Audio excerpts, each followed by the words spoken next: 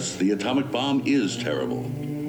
But more terrible still are the effects of atomic mutation. Hello, I'm Lawrence Woolsey. And I want to warn you about something that could happen. Something that does happen in my newest motion picture.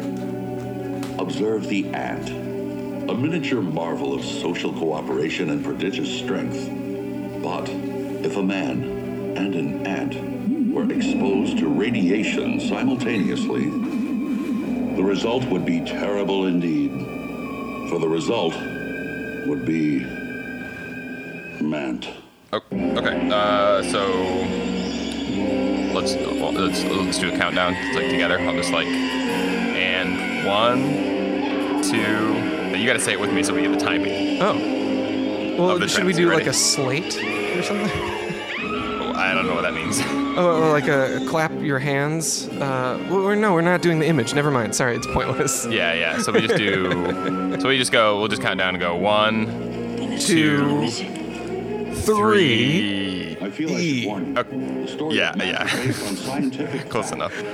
On Hello, theory. boys and girls. This is Andy, Magazine. and with me today is not Dave.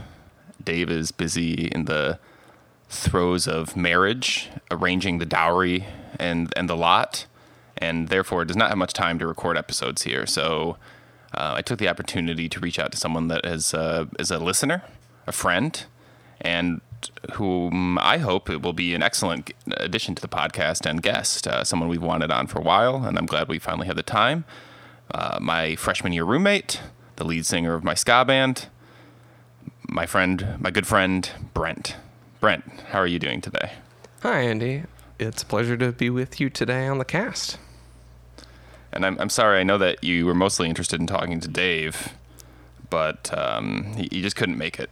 He just didn't have time for you.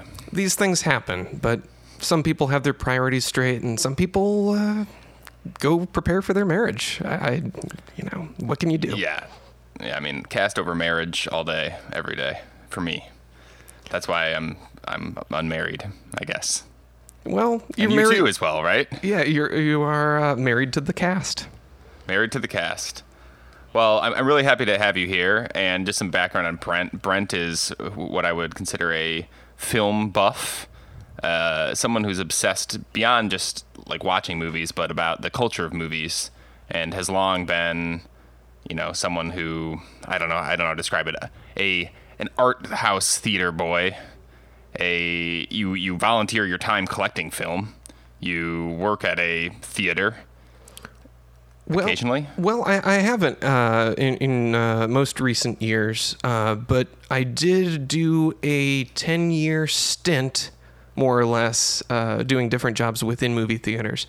Lately, I have not been, but I'm still collecting films and looking to do a screening series, or to revive my screening series, which was Lost and Found Film Club, which is all 16mm ephemeral educational films played in and around Los Angeles. And you saw a show that we did in San Francisco at the Exploratorium. I did. One night we did a scratch and sniff program of all commercials, and then the next day was a program for children that you were kind enough to show up for, which I was very grateful for your presence. But And I'm glad that the museum did not ask me to leave as a middle-aged man in a theater full of children. It's true. I appreciated you being there, and you were living with me. You mentioned freshman year. That was when I began working in a movie theater, the Michigan Theater in Ann Arbor, Yes. Michigan. Prior to that, we had been in a ska band together. That is true. That is a deep, dark secret that is deep and dark no longer. I'm trying to come to terms with my ska roots, as it were. And no longer the case. We all but are coming to terms with what it meant to be in a ska band as we reach the age of 30 here. yes, it was, the great ska scare. Yes. It passed over us. I kind of feel like third wave ska and all ska really is pretty brunchy. Like hearing a Real Big Fish song in a movie makes me feel like brunch. Like ska music is a brunchy music, I would say. Yeah, because you've got something else to do with Harmless? your evenings at this point.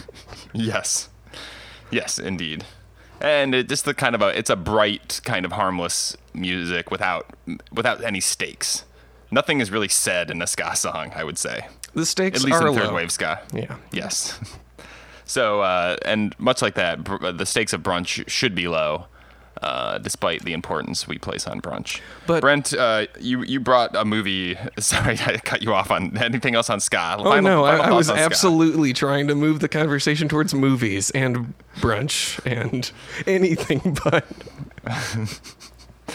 All right, I'm hoping John will insert a song from our band here for the segue, and maybe dreading it. Well, not Anyway, if I can get cash to him first. That's true. You better pay him more than I do.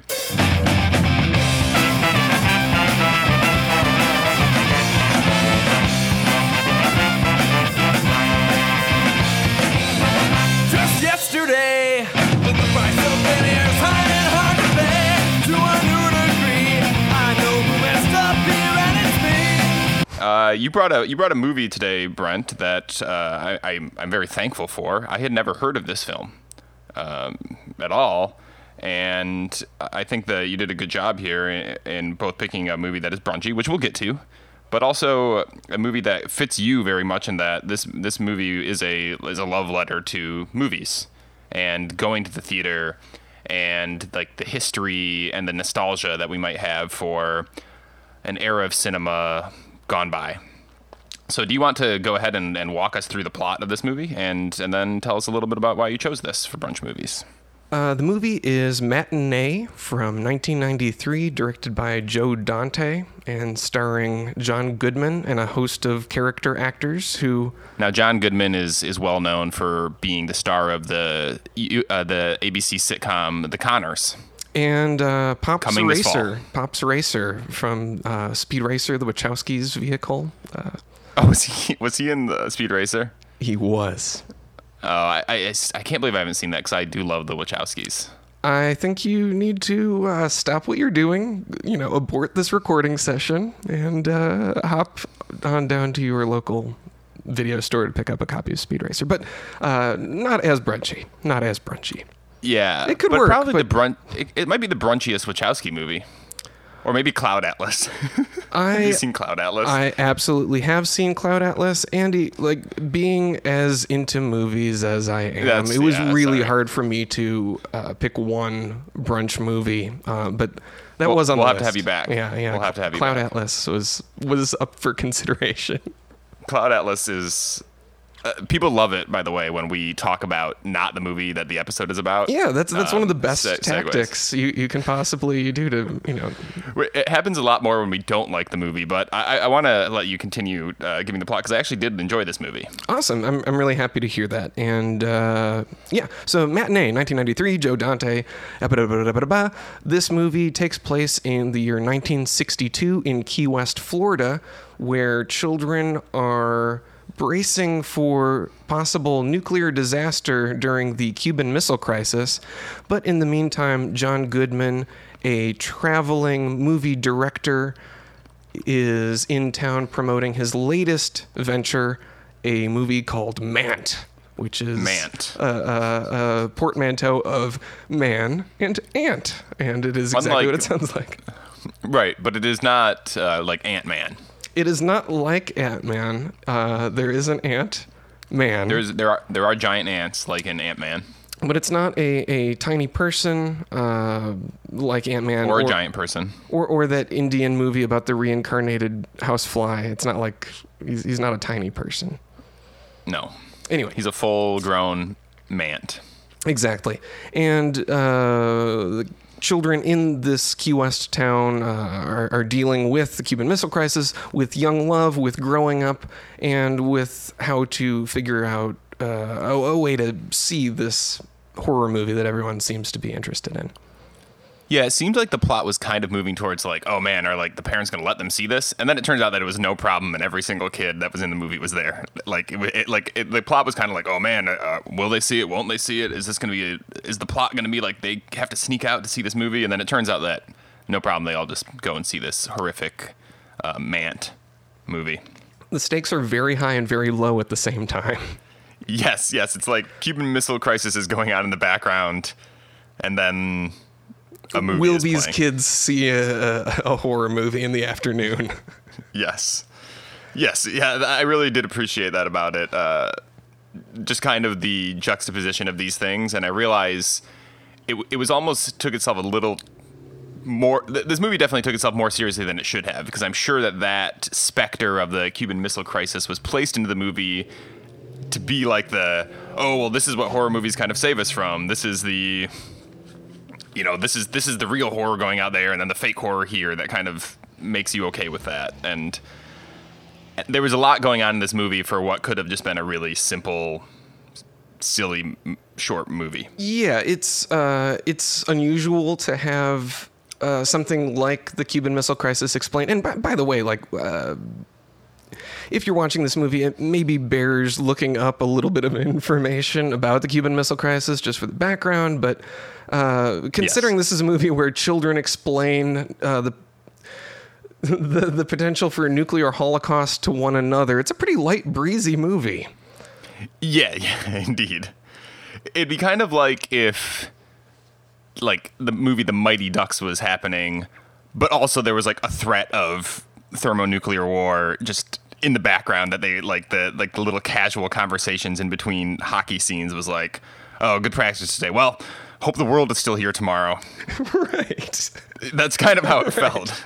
Well, yeah, I think in terms of plot, there's some tension around the father figure who is absent, part of the naval blockades that's supposed to be preventing Russian missiles from coming to Cuba. And it's not really exactly resolved whether he comes back or not. You just see a helicopter. So, that's one source of tension. And the act of showing the movie becomes a big source of tension in the plot. But things eventually work out. Yes. And then one other piece of the plot that that we didn't talk about is that one of the characters who is maybe the third or fourth main character, I don't know, a friend of the main character boy. Yes, this is something I think bears talking about. Yeah, so he has a crush on a girl in school, as one does when you are in middle school. High school? Yeah, they're definitely acting like middle school kids in a junior high kind of situation. Yes, so he has a crush on a girl. Turns out this girl has a history with an older man boy, really. Right. And so the older man boy shows up, conveniently set to my boyfriend's back and there's going to be trouble, which is like, do we have any songs that literally describe what's happening right now? And so he's there and kind of roughs up the middle schooler and says, stay away from my young but post-pubescent girl, I think. Mid-pubescent girl? Yeah, it seems like, most of the kids in this movie are age, around 13. But Yes. this one guy, the inevitable early 90s greaser bully, seems to be he looks at straight out least- of Grease. Right, he's clearly 12 years older than everybody. And, sort of when these movies get the age wrong and all the teenagers are clearly in their early 20s, that's one thing. But when most of the kids are about 12, 13, and there's one who's double the age, it's really jarring to see them, in competition for the same girl, who, Andy, I must point out, was also the voice of Roxanne in the Goofy movie. Oh, man. She does kind of have a Roxanne vibe, like the way she looked. Yeah, absolutely. Roxanne was hot, by the way. Yeah, well, the real girls in this movie, that's not a cartoon. You haven't heard the recent lore with this podcast, but on a recent episode that we've recorded, I came out as a furry. So in the lore of brunch movies, I'm a furry. Well, yeah.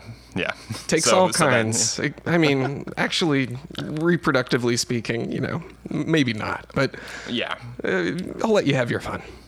Thank you. I appreciate that. Mm-hmm. We're eating? I got just subconsciously eating some steamed carrots here. Yeah. I don't know. Is that a furry thing? Yeah, rabbits. You know. Yeah, okay. That's fair. Yeah, Why we're not on mic or anything. That's a great choice. It's really brunch. Yep, because I always eat steamed carrots for brunch. I'm sure everybody's eating while they're listening too. They hope they are. Anyway. Yeah, so this movie I felt was succeeded despite having most of the main actors be children. Like, the children did not take me out of the movie at all. Like, I thought they were appropriately age cast. It wasn't like 25-year-olds playing, 17-year-olds like happened in so many teen movies. Right. I mean, this was a movie about middle schoolers, and I felt like the kids did a good job acting. Yeah, I noticed there was one kid who was also from Pete and Pete, and then Robert Picardo from Star Trek Voyager was also on Wonder Years. So it definitely has that whole like 60s in the 90s vibe going through it. Yes, and also I believe that the romantic interest for the main character. What are the names of the characters, by the way? I don't. Well, the main children are Jean and Sandra. Jean, yes. Lawrence Wolsey is the John Goodman character. Yes, I have Lawrence Wolsey written down because I thought that name was great, but I forgot to write down Jean. But yeah, totally. So Jean's romantic interest, I believe, is played by the same actress who plays the daughter of Mrs. Doubtfire. Mrs. Doubtfire, exactly. She did both movies the same year. Oh man, yeah, because I was like, that's her, isn't it? And then I was like, there's no way this movie was made in 1990. But it turns out it was. Yeah, it came out earlier in the year. Mrs. Doubtfire came out later in the year. Inaugural. What a Brunch year! movie. What a year for that girl. Looks like she grew up a little bit between the movies, though. She definitely looks younger in this movie to me. But I don't know. That could just be. Yeah, it's been a while since I saw Mrs. Doubtfire. That could just be the using different lenses. But she does a cool job with this movie being definitely from a perspective of white privilege in Florida, where it's kind of okay for atomic bomb to be a part of the plot of this movie. It's really a good thing that there is an opposing voice and an alternate viewpoint provided who she has the task of making segregation and nuclear disarmament like fun things that you want to like root for in the course of this movie. Yeah, before I noticed it was the daughter of Doubtfire, I just wrote down woke girl. Yeah, like they're doing a nuclear drill, and woke girl is being like dragged kicking and screaming by a teacher, being like, "This is useless. The nuclear war is going to destroy us all. There's no point in covering your neck." No, I'm not going to do this. We're not having this from you, young lady. This is for your protection. Yes, but it isn't any protection. It doesn't do any good. Keep your head still. If you think it's going to help you to put your hands behind your neck when the bomb falls, you're wrong. Well, young lady, I think we've had just about enough of this. That girl's a calmness. Head down, people. You had to do that too, right? You had to go out in the hall and put hands over your head and everything? I remember having to do that as a child. I feel like you're right. I feel like I did maybe once or twice for some drill. They didn't call it a nuclear drill. But No. They were. You're right. Even in the 90s, we were doing it. Well, I guess we were still fresh off the, I guess this is the original Russia meddling, trying to get missiles into Cuba. Yes. Yeah, and like the United States had missiles elsewhere and blah, blah, blah. But at the time, that this movie came out, Saddam Hussein was in the news. All of that was going on. So there were parallels, culturally at the time for people to draw upon. That were there, and the knowledge of Vietnam taking place after this. That's the context for these events. But that's the serious stuff. We're here to say whether it talking about the whimsical stuff. Yeah, we're talking about whether or not this movie goes well with French toast. We're not going to get too heavy here. Yes. So Woke Girl was great, and yeah, her speech on the trials and tribulations of minorities and really just a pre-woke era, in the 60s, talking about, basically talking about white privilege without giving it that name. So shout out to Woke Girl. I enjoyed you in this movie and in Mrs. Doubtfire. What did they do to you? Detention. For a week. Wow. Put Gandhi away for a year. Now, one thing that was really cool and that I'd like you to speak on, because I believe that you are an expert on this, is that part of the movie-going experience to Mant was all of these kind of corny effects going on in the theater, including a man dressed as Mant running around in the theater, electric buzzers built into the seats, a bass-driven speaker rumble system to make it seem as if the theater was falling down. All of these kind of, I remember hearing about smell-o-vision or, 3D glasses and all these gimmicks that were added to movies to kind of get people excited. And this movie, is a movie about a movie doing these things. But most of these things were actually existed in some form during this early era of matinee horror. So could you just give us a quick history lesson on that era of film? Absolutely. So generally speaking, the movie Mant is more the type of movie that was coming out in like 54, 57. Like for reference, 54 or 57, but not 55 or 56. Yeah, exactly. But like the good years, 54, 57. Right. So like, to put this movie in is sort of like a movie context of other things that were out. This takes place, the events of the movie take place like a year and a half before like Dr. Strangelove came out. A lot of the material from the documentary Atomic Cafe, about the atomic era, is very much from this time. But by 1962, horror movies had become a little bit more psychological, with the exception of maybe The Birds, which came out the same year, 1962. So Hitchcock hadn't totally, gone that way. Anyway, the gimmicks in the movie is in this movie, just like in the universe of this movie, Alfred Hitchcock is real. Yeah, I believe so, because there's so many movie posters and movie references embedded in this movie that you can take it at face value or you can dig deep into it. The Lawrence Wolsey character, Joe Dante has said, was an amalgam of William Castle, who did the movies 13 Ghosts, where people had ghost viewers. There were sort of like a red and blue 3D style things where you could choose to see or not see the ghosts, depending on how scared you wanted to be. Nice. He did The Tingler, which was a movie about a little insect thing where seats had buzzers, so you'd get tingled when the tingler gets loose in the theater, so to speak. I'm William Castle, and I feel obligated to warn you about the next attraction you will see at this theater. The picture is The Tingler, which I directed. And for the first time in motion picture history, members of the audience, including you, will actually play a part in the picture. Hello, I'm Lawrence Wolsey. The feeling at this atomic test site is an anxious one. But then, you're about to see for yourselves what I mean. The movie Mr. Sardonicus, audiences were given the choice to whether the evil main character is punished for his crimes or not, but it was a false choice because everybody always wants to punish the guy. So there is no other ending.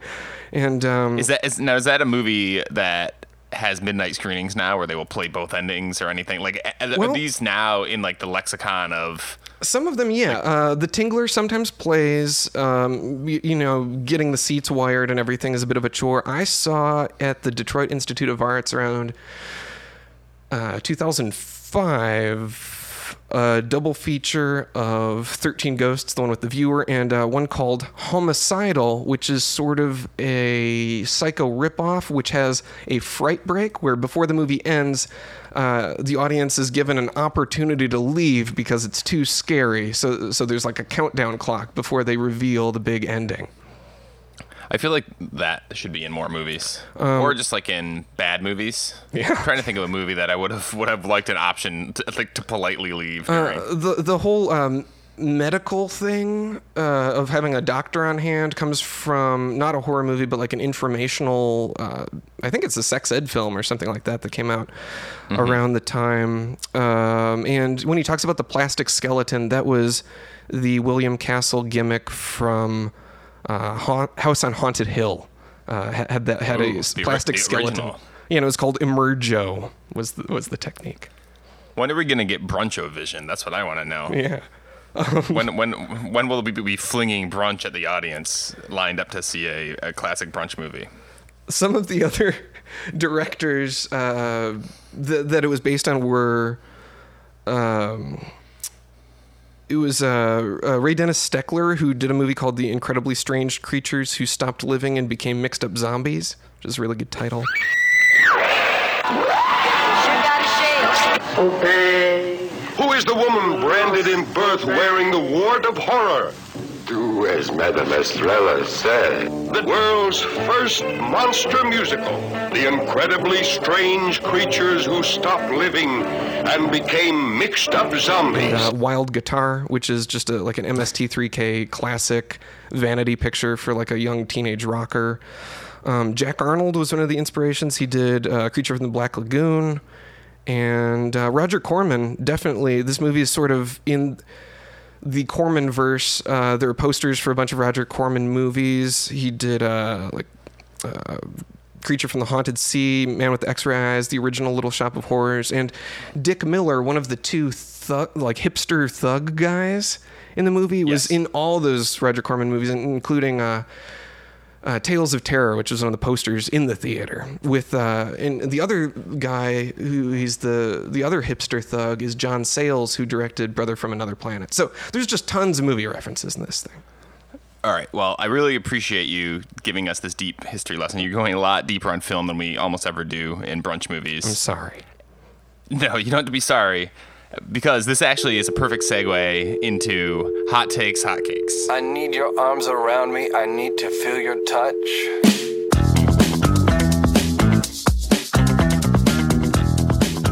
Okay, and the reason that it's a perfect segue is fits in with my hot take for this movie.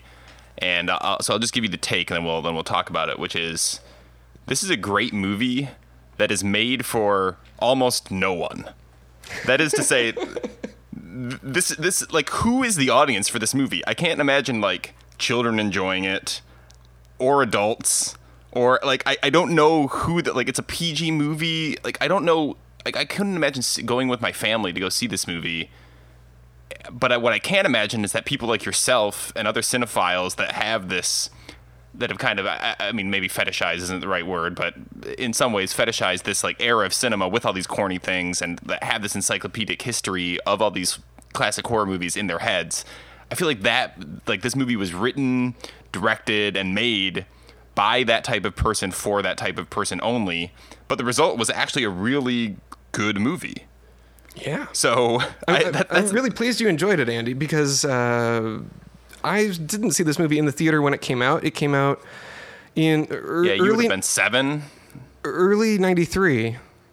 So this would have been when Aladdin was in theaters. Aladdin would have been in theaters for like less than a month, and there's no way anybody was going to see. It was just like A Few Good Men and Aladdin dominating the box office, and then later that summer, Jurassic Park came out, just showing a total paradigm shift in what we expected from like a family monster movie. Yeah, that's what I mean. It's just like this movie feels like it could have been. It feels like a movie that was made in like the 70s or early 80s when movies and blockbuster movies and things hadn't really been figured out yet. Yeah, it was the same studio as Jurassic Park. Even it was started as like an independent production. The guy had just made Gremlins 2, which you know, like the deal with Gremlins 2, and like I mean, well, there's even like a Key and Peele sketch like making fun of Gremlins 2. For being bad. Is that the one? That's it. I don't even care anymore. We got the Hulkster in this bitch, so it's done. I don't have any more time. So let me just recap right now. It's Brainy Gremlin, Spider Gremlin, Bat Gremlin, Lady Gremlin, Googly Eye Gremlin, Electricity Gremlin, Hulk Hogan's gonna be in the picture. I'm gonna throw in a Gremlin myself. Vegetable Gremlin, just write it up. I'm having so much fun, thank you. It's all gonna be in the actual film. Now I gotta go put some Cowboys and Back to the Future 3. Sayonara, y'all. Oops. It's the one where they're in an office building, and in a lot of ways, it's better than the first one. It's like a corporate commentary in the form of a Gremlins movie. I think I've seen it. Yeah, I think I have seen it. Anyway, it came out at a time when he was able to get funding, but the people who were paying for this movie to be made basically didn't have any money, and Universal had lent some money, so they were just like, oh, fine, we'll pay for the rest of this thing to get finished, but we'll dump it. It can't have been that expensive of a movie. Well, they didn't promote it, They shot it like in Florida, Universal Studios, where they own the space, Yeah. Well, yeah, that's what I mean. It's just like, this is a movie that could have come off as like this pretentious kind of like BS movie that took itself too seriously. And despite kind of all this weird juxtaposition that it has, and there's way too much going on for such a simple movie, it really succeeds in spite of itself. So that's where I stand. That great movie that no one will ever want to watch. Yeah, I think that's a pretty astute assessment. Having like caught it originally on cable, and then I did see it in a theater recently with Joe Dante, the director, present. And he was... What's he up to these days? Mant 2? I would love to see a Mant 2. I think, actually, you know, though we didn't really talk about this, and, you know, he seemed a little disappointed by the reception of the movie, but it was clearly dear to him. I think, though, if it was re-released into theaters, the ideal way to do it would be to make it like a 4D situation where there's like where the seats are tingled and there's like mist in your face and smells and a guy in an ant suit running around. I have seen movies in MX4D, and it is as corny as the scene. Like, I saw, like, you know, huge budget. Like, I've seen a recent Star Wars movie in MX4D with the rumble seats and the mist and the smells and all this bullshit. And it is so funny to experience a movie this way, and it is so similar to the extremes and gimmicks that are depicted in this film. So it is funny that has come back. That you can now pay $40 to see a movie.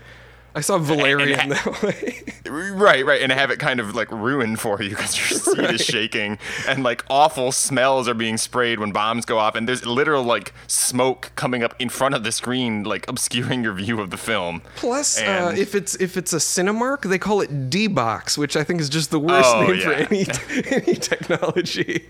Yes, yeah, D-Box. I remember my friend in California trying to get me to like drive an hour to go see something like some Christopher Nolan movie in D-Box, and me just absolutely refusing. Yeah, exactly. No, I am not driving to San Jose to see a movie in D-Box. We can just go see it in San Francisco. Right. Sans D-Box. So getting back, that's my hot take. Yeah. My hot take is that this is the most meta, not just 90s, but most meta kids movie ever that I can think of. Sure. You know, it's not like Symbiopsychotaxiplasm, which is totally a brunch movie. Where, you know, it's like a movie about a student film being made in a park. So it's like kind of a picnic movie, really. Yeah. But anyway, anytime there's a movie within a movie, play within a play, that gets your... What's the Jack Handey quote? If you find yourself in a theater and you realize that it is a play within a play, sit back and hold on for the ride of your life, or something like that. Like, yes. That's one of my favorite Jack Handey jokes. The classic SNL bit. But this movie doesn't just have a movie within a movie. There's also a trailer for the movie within a movie within the movie, and there's a second movie. One of my favorite parts of this movie is kind of a throwaway. The shopping cart? Yes, they're just completely... that's your favorite part? Is that your hot cake? I think it might have to be, because... Okay, well I'll give you two hot cakes just in case. I see that you have you've written a literal novel of notes on this movie. I can't help it, Andy. It's a fanatical compulsion to... No, that's why it's great. Well, we're gonna have to have you back, and hopefully Dave will be present. Yeah, Dave always does an amazing job. You guys have a great thing going, and thank you.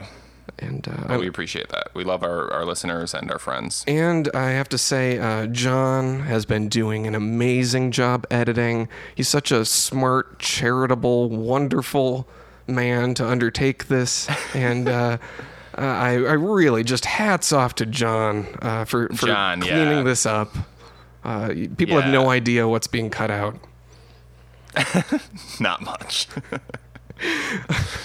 But we yes, can barely produce enough content to get an episode together, so there's not much cut. Yeah, should we move on to hot cakes? Yes, please. Why don't you go first, since you kind of had one on the tip of your tongue there? Yeah, the straight up Disney parody, The Shook Up Shopping Cart, starring Naomi Watts. Oh, I knew I recognized her. Yes, Yeah. Naomi Watts talking Great. to an anthropomorphic shopping cart. My favorite line in the movie is when the shopping cart rolls over to Naomi Watts. She says, "Uncle Cedric?" We have no time to lose, Mr. Adams. We have to find Uncle Cedric before he gets in any more trouble. Well, what does Uncle Cedric look like? Well, he's a shopping cart, you know, chromium finish, and his right front wheel, it's sort of wobbly. A shopping cart? Yes. Well, of course he wasn't always a shopping cart. You see, he had a spell put on him. And it's all my fault, really, because... All right, stick him up, both of yous. Give me his voice.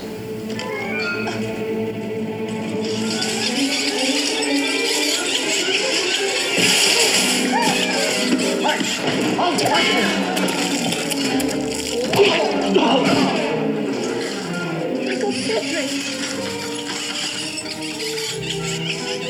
You see? He likes you.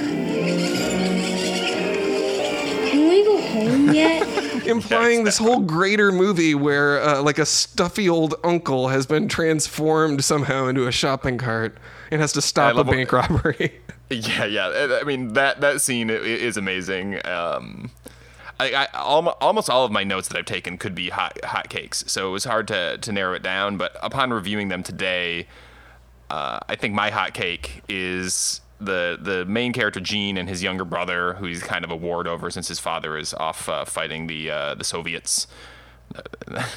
They come home from seeing, I believe, that movie, right? They come home from the first matinee in the beginning, and the mom is like, "Wow, where were you?" And she opens the fridge and immediately hands the small boy a roll of bologna. Like it's like a slice of bologna roll. Like here you go. Like okay, you're home. Here's your bologna. Go watch TV. And then takes out a celery stalk and smacks Gene with a celery stalk.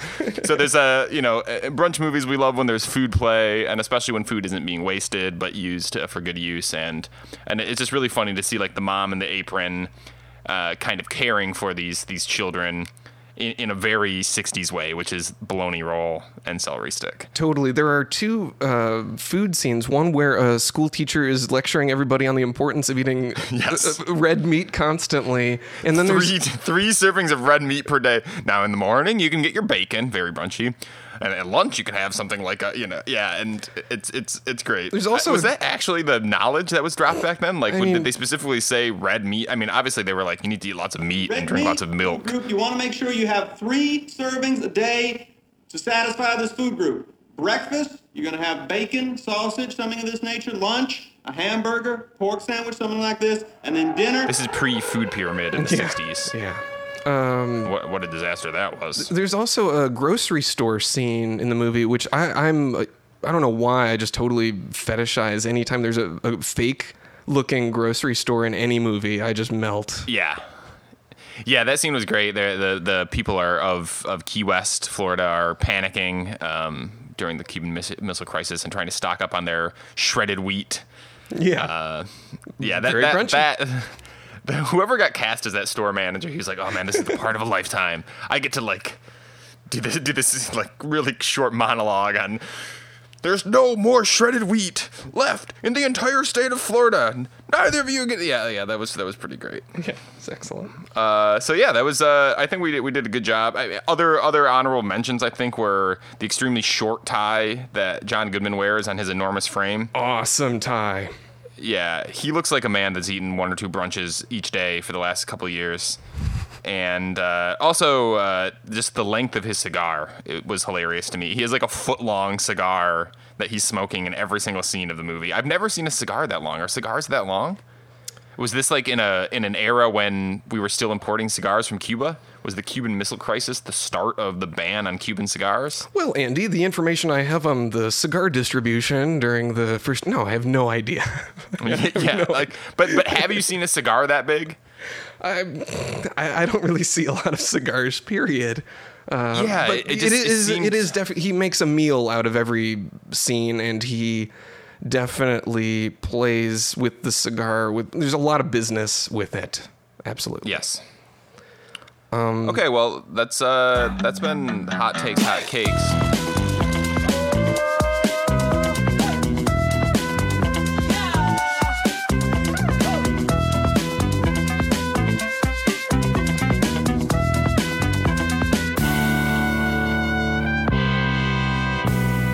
let's talk about the brunchiness of this movie, and I'll just start by saying, the movie opens with a old film of a nuclear explosion, and then immediately cuts to this kind of sunset tone, kids, walking along the water, and the color tone just immediately screamed brunch to me. It looked like I could put that scene on a plate and eat it for brunch. It's these kind of brown, warm tones, that exactly what I expect on a plate of bacon and pancakes and French toast. It looked like a slice of French toast, the color.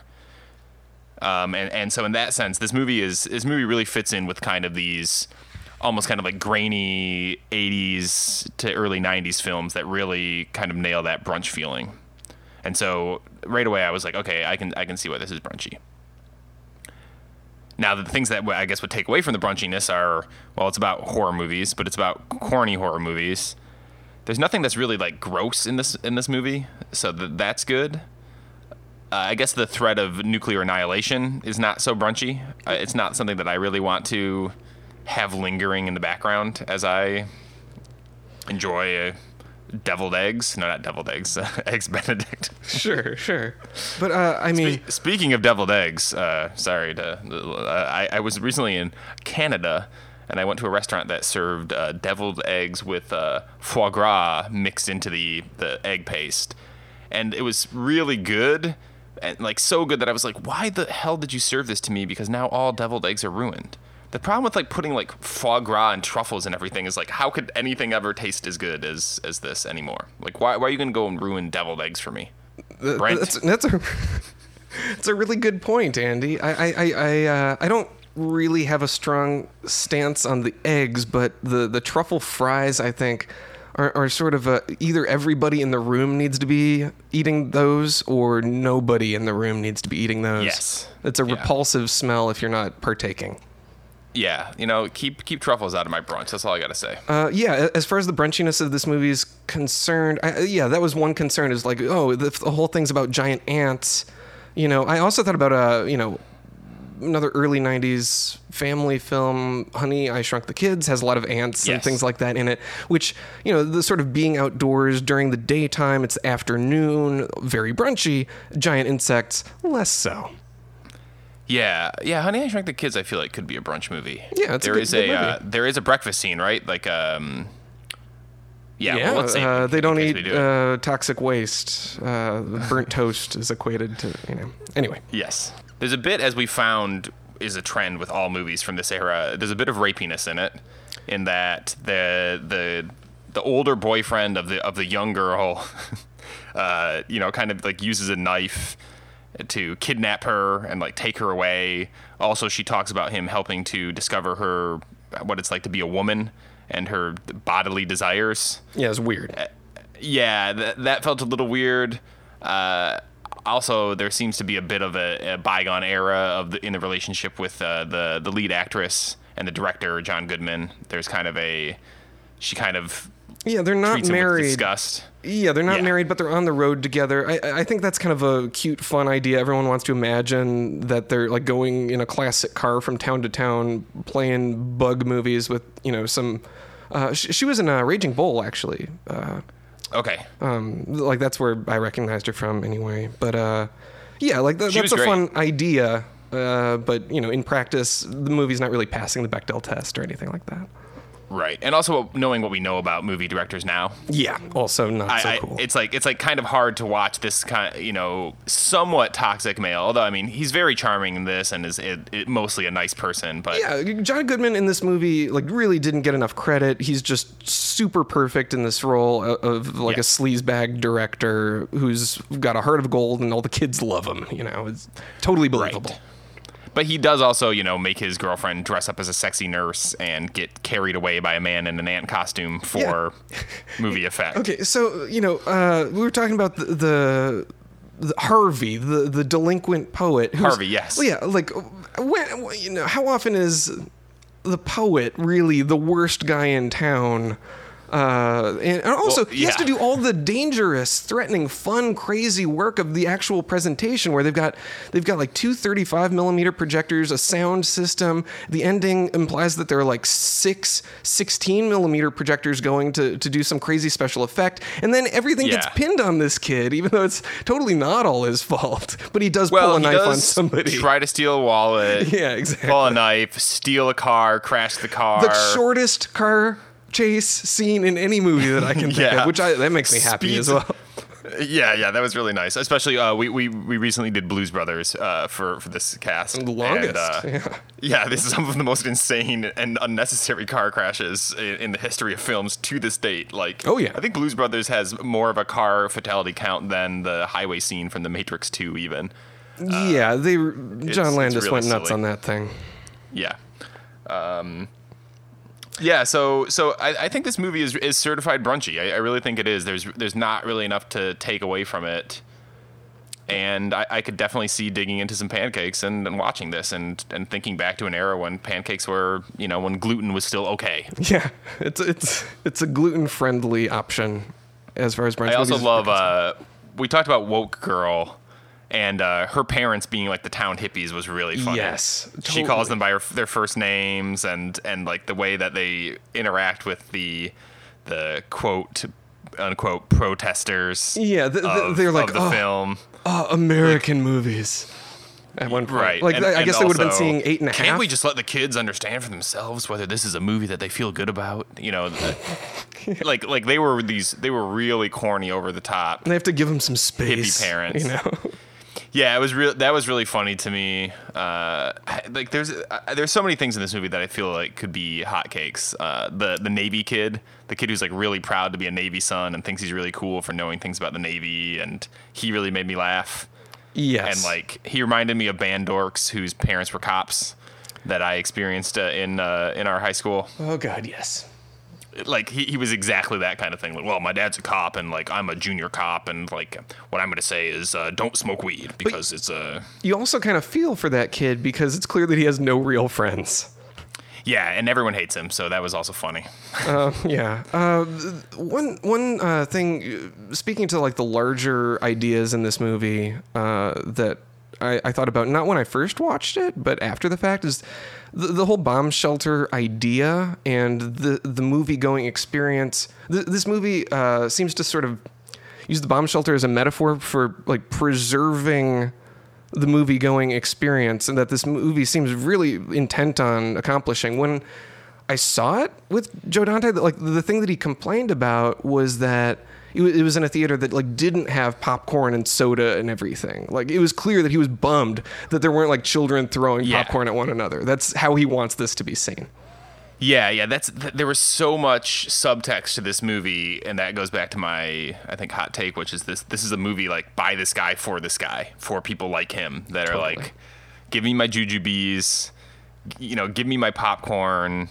And like this is the way, it's almost like Greg Turkington's character in On Cinema, where popcorn like this is like the literal definition of a popcorn classic, and like a tribute to those. Yeah, and I think it's better than other movies Joe Dante made after this, like Small Soldiers. Not a very good movie. Did he make that? He did. Oh man, Small Soldiers. That's That's not a very good movie. David Cross saying, Einstein over here thought it'd be a good idea to give military technology into toys. Like that. Like there's so many hilarious things in that. Yeah. So I think this movie, Soldiers. Looking at the Joe Dante filmography, this movie stands out as being way better than people realized when it came out. Yeah, I went and unlike Dave, I actually read.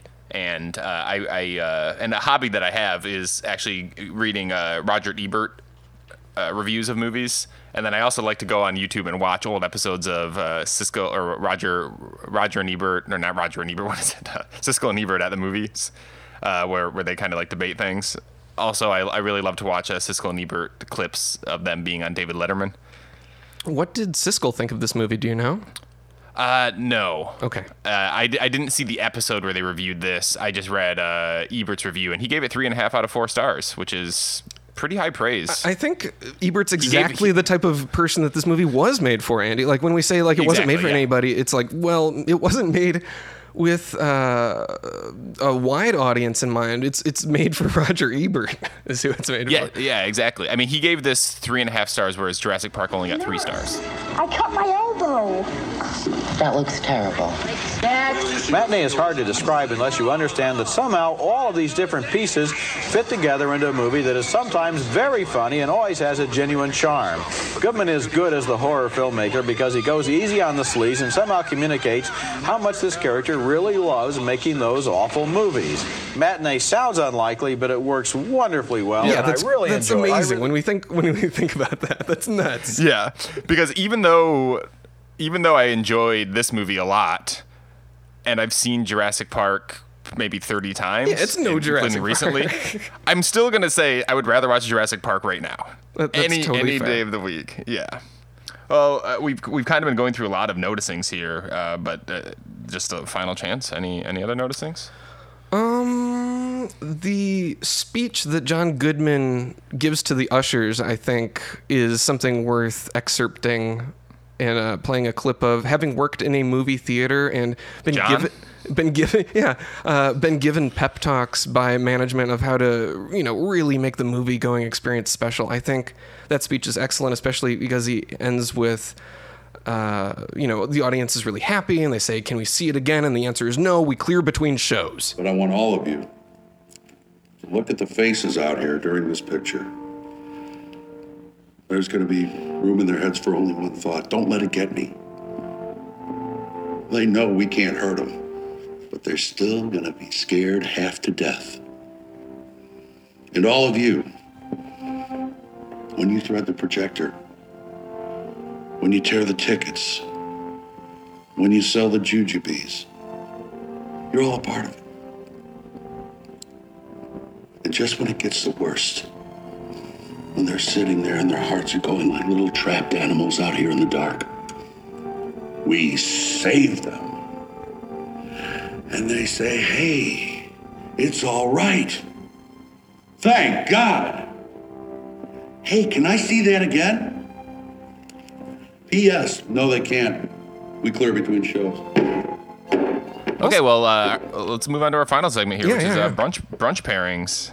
And do you want to start as the guest, or do you want me to kind of lead it in to kind of show you how we flow this? Chef's choice, I think. Chef's choice. Yeah. All right. Well, I'll go ahead and so I'm going to steal this. I'm stealing this brunch pairing from the film Mant, and they're from the film within a film, Mant. In which the Mant character, who is still able to speak like a human despite his head turning into an ant head and his arms turning into ant arms, says something like, he's kind of starting to get angrier with his condition, and he's like, "I'm sick and tired of all these crumbs." Crumbs? How long can I exist on crumbs? I'm hungry. Implying that now that he's become an ant, he can only eat crumbs, which is what ants eat, apparently. So I'm going to start. It doesn't follow that he'd look for something larger that looks like a crumb. It has to be actual. Yeah, like you could eat Cocoa Puffs, like slightly larger crumb, or like a loaf of bread, perhaps. Which. So that made me laugh. So I'm going to start you off with a pile of crumbs, and then later in the film, when Mant has become not even a mant anymore, just a giant ant. He totally loses his human form and grows large. He's climbing a building, and his wife is standing there, and the police officer's like, "What do we call this thing?" She's like, "His name is Bill."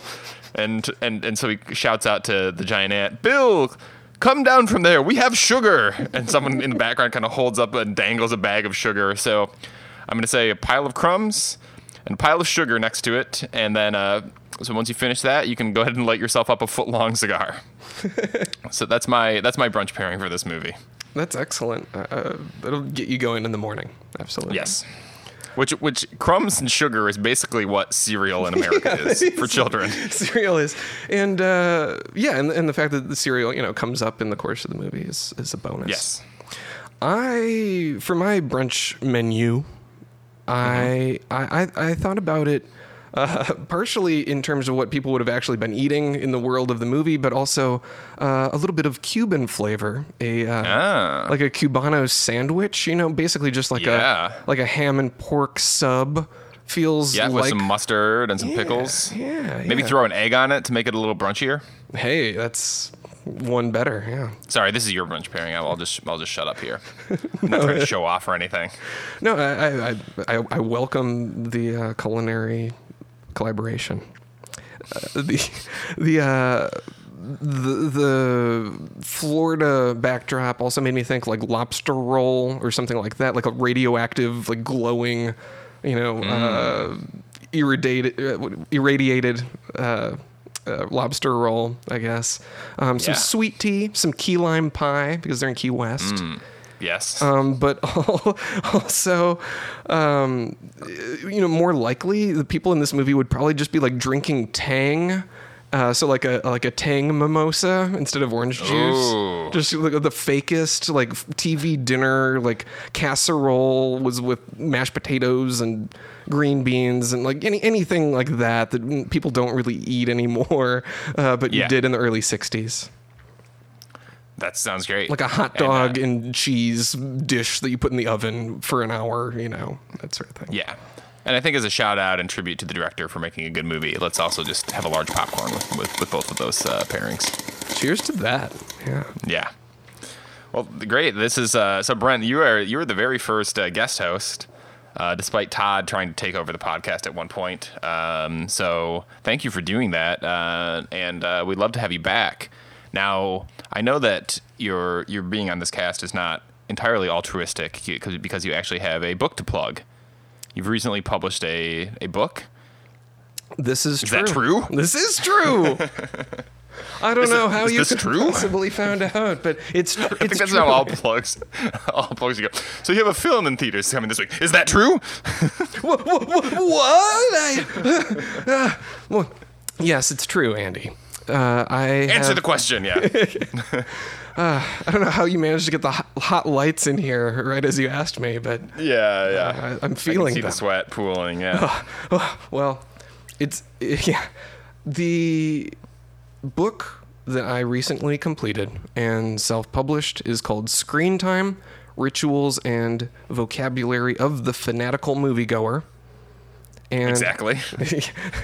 And it is just that. The 10-year span of time that I talked about where I was working in movie theaters was a really important time in my life because it shaped who I was. And I sort of looked back on that time, had a few impressions that I wanted to get down. And as I did, it took the form of rhyming poems, which was surprising to me at first. But it was also written with capturing the movie-going experience in mind, just as this movie Matinee was. I thought about it like the snipe films or policy trailers. That's what when you go to a movie and there's all the stuff playing before the movie, like the trivia or the commercials or the remove your hats days, and commercials. Yes, all of that stuff that we watch as part of the movie-going experience that isn't the movie is really interesting to me. And a lot of the times, I agree. They are jingles and they do rhyme, and I get really into those, and I just wanted to write a bunch of my own. Japan has some great ones, by the way. Oh my God, I would love, please send me all of the policy trailers from Japan. Yeah, I'm sure they're on YouTube. There's a really good anti-piracy one that features people in suits wearing. One guy is wearing a handheld camera, like mask helmet. And then the other two moviegoers are a soda and popcorn that get angry at the person who is like dancing around and recording. Yeah, it's pretty good. You have to send that to me. That's like what I live for, basically. Okay, that'll be and maybe I'll even put a link in the description of the podcast. 劇場内での映画の撮影・録音は犯罪です。法律により10年以下の懲役、もしくは1000万円以下の罰金、またはその両方が課せられます。不審な行為を見かけたら劇場スタッフまでお知らせください。直ちに警察へ通報します。ノーモア映画泥棒。So yeah, the end result was this zine of songs or poems, each about a different aspect of working in the movie industry. There's one about movie theater employees, there's one about tabloids, there's one about projectionists, there's one about directors, there's one about actors, and so on. And together, I hope it creates an experience that lasts about the same amount of time as a movie, that is all about the movies for people who love movies. And you hope that it creates a big pile of cash for you. Yes. Clearly, when you think like, well, what motivated this self-published book of poems? The answer is clearly money. You're a regular Harvey, the poet character from the film. Yeah, exactly. Let's abstract, Stan. So where can we get this book? Is it available in stores, online? It is available in some better bookstores. In New York, it's at Quimby's. In Chicago, it's at Quimby's. In Los Angeles, it is Quimby's. It's at Skylight Books. It is also at Other Books. And I hope to... It's in Detroit as well. Yeah, in Detroit. It is available at King's Books downtown and BookBeat in Oak Park. Okay. But it's also available... go ahead. At BrentRioux.com. That's BrentRioux.com. And search for Screen Time, my name. You should be able to find it. Well, I can't wait to dig into the book. I've previewed it a bit, and I think that I'm excited because Dave, as a non-reader, will be able to enjoy the pictures. I especially like the one where you drew a bunch of the different types of popcorn kernels. This is true, yeah. I love popcorn, and I make it at home a lot. And I'm definitely familiar, and my teeth are familiar with the different types of popcorn that I bite into and sometimes break my teeth with. Yes, so, there is a handy guide to all the different types of popcorn that you encounter as a regular moviegoer. Yeah, it's beautiful. So pick up that book, and maybe we'll have to come back and do some hot cakes from your book if the copies ever make it to Japan. And so I just want to thank you for joining me here, and we'd love to have you back with Dave on the cast. I would love to come back. This movie, I'm really pleased that you liked it. There are just so many things in it that make me smile, from a bunch of kids chanting, "We want Mant, we want Mant." Oh, I wanted to bring up "We want Mant." Yeah, I have that in all caps here. John, you've got to intro or close out the thing with... Well, I was thinking... I was actually going to suggest that you and I end the podcast by chanting "We want Mant" as the outro. So if you don't have any other shout outs, we can just go straight into that. Andy, we want Mant. We want Mant. We want Mant. We want Mant. We want... It's really hard to sync this because I think there's a delay on the video stream here. So yeah, until next time, when Dave will be back, maybe, if marriage doesn't kill him first. Signing off. Down here looks good.